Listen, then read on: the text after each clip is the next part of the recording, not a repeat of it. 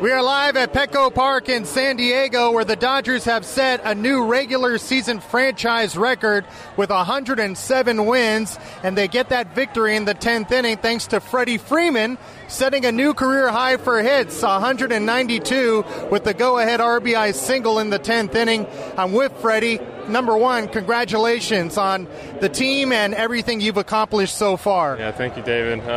Pretty cool. You don't really think about it as we're going along. And we know we obviously had a lot of wins, and we've been playing really good baseball. But to grind out a win like we did tonight, the pitching staff was incredible. And to give us a chance to get a run in the 10th inning, that was huge. And I think we could take a step back and realize what kind of accomplishment we just accomplished. 107 wins is a lot of wins. You've been a big part of it, Freddie. MVP caliber season, Freddie. 192 hits. The biggest one tonight was that RBI single. When Mookie gets to third base, does that change your at-bat approach? Yeah, it definitely did in that situation. I was trying to get a hit with Mookie on second, and once he got to third, all I was trying to do was hit a fly ball at center. So I was just trying to get a ball up in the zone and hit it to center field. So that was my approach because I didn't want to roll over a slider because I knew he threw a lot of sliders. So different approaches within a span of 2 pitches, but I'm glad I was able to dunk one in there. That's what makes Freddie Freeman so great.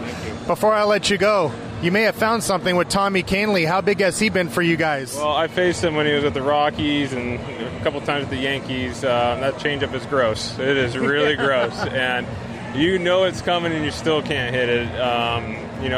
I'm just so happy for him. When you come back from an injury, you work so hard. You come back and then you kind of get a setback and then you come back. And I think that was his first back-to-back days there too, so that's huge. Just another huge arm. Yency Almonte tonight coming back off of injury. I mean, you could just say it about our whole pitching staff. That's what's got us 107 wins this year, to be honest. They give us a chance to win every night.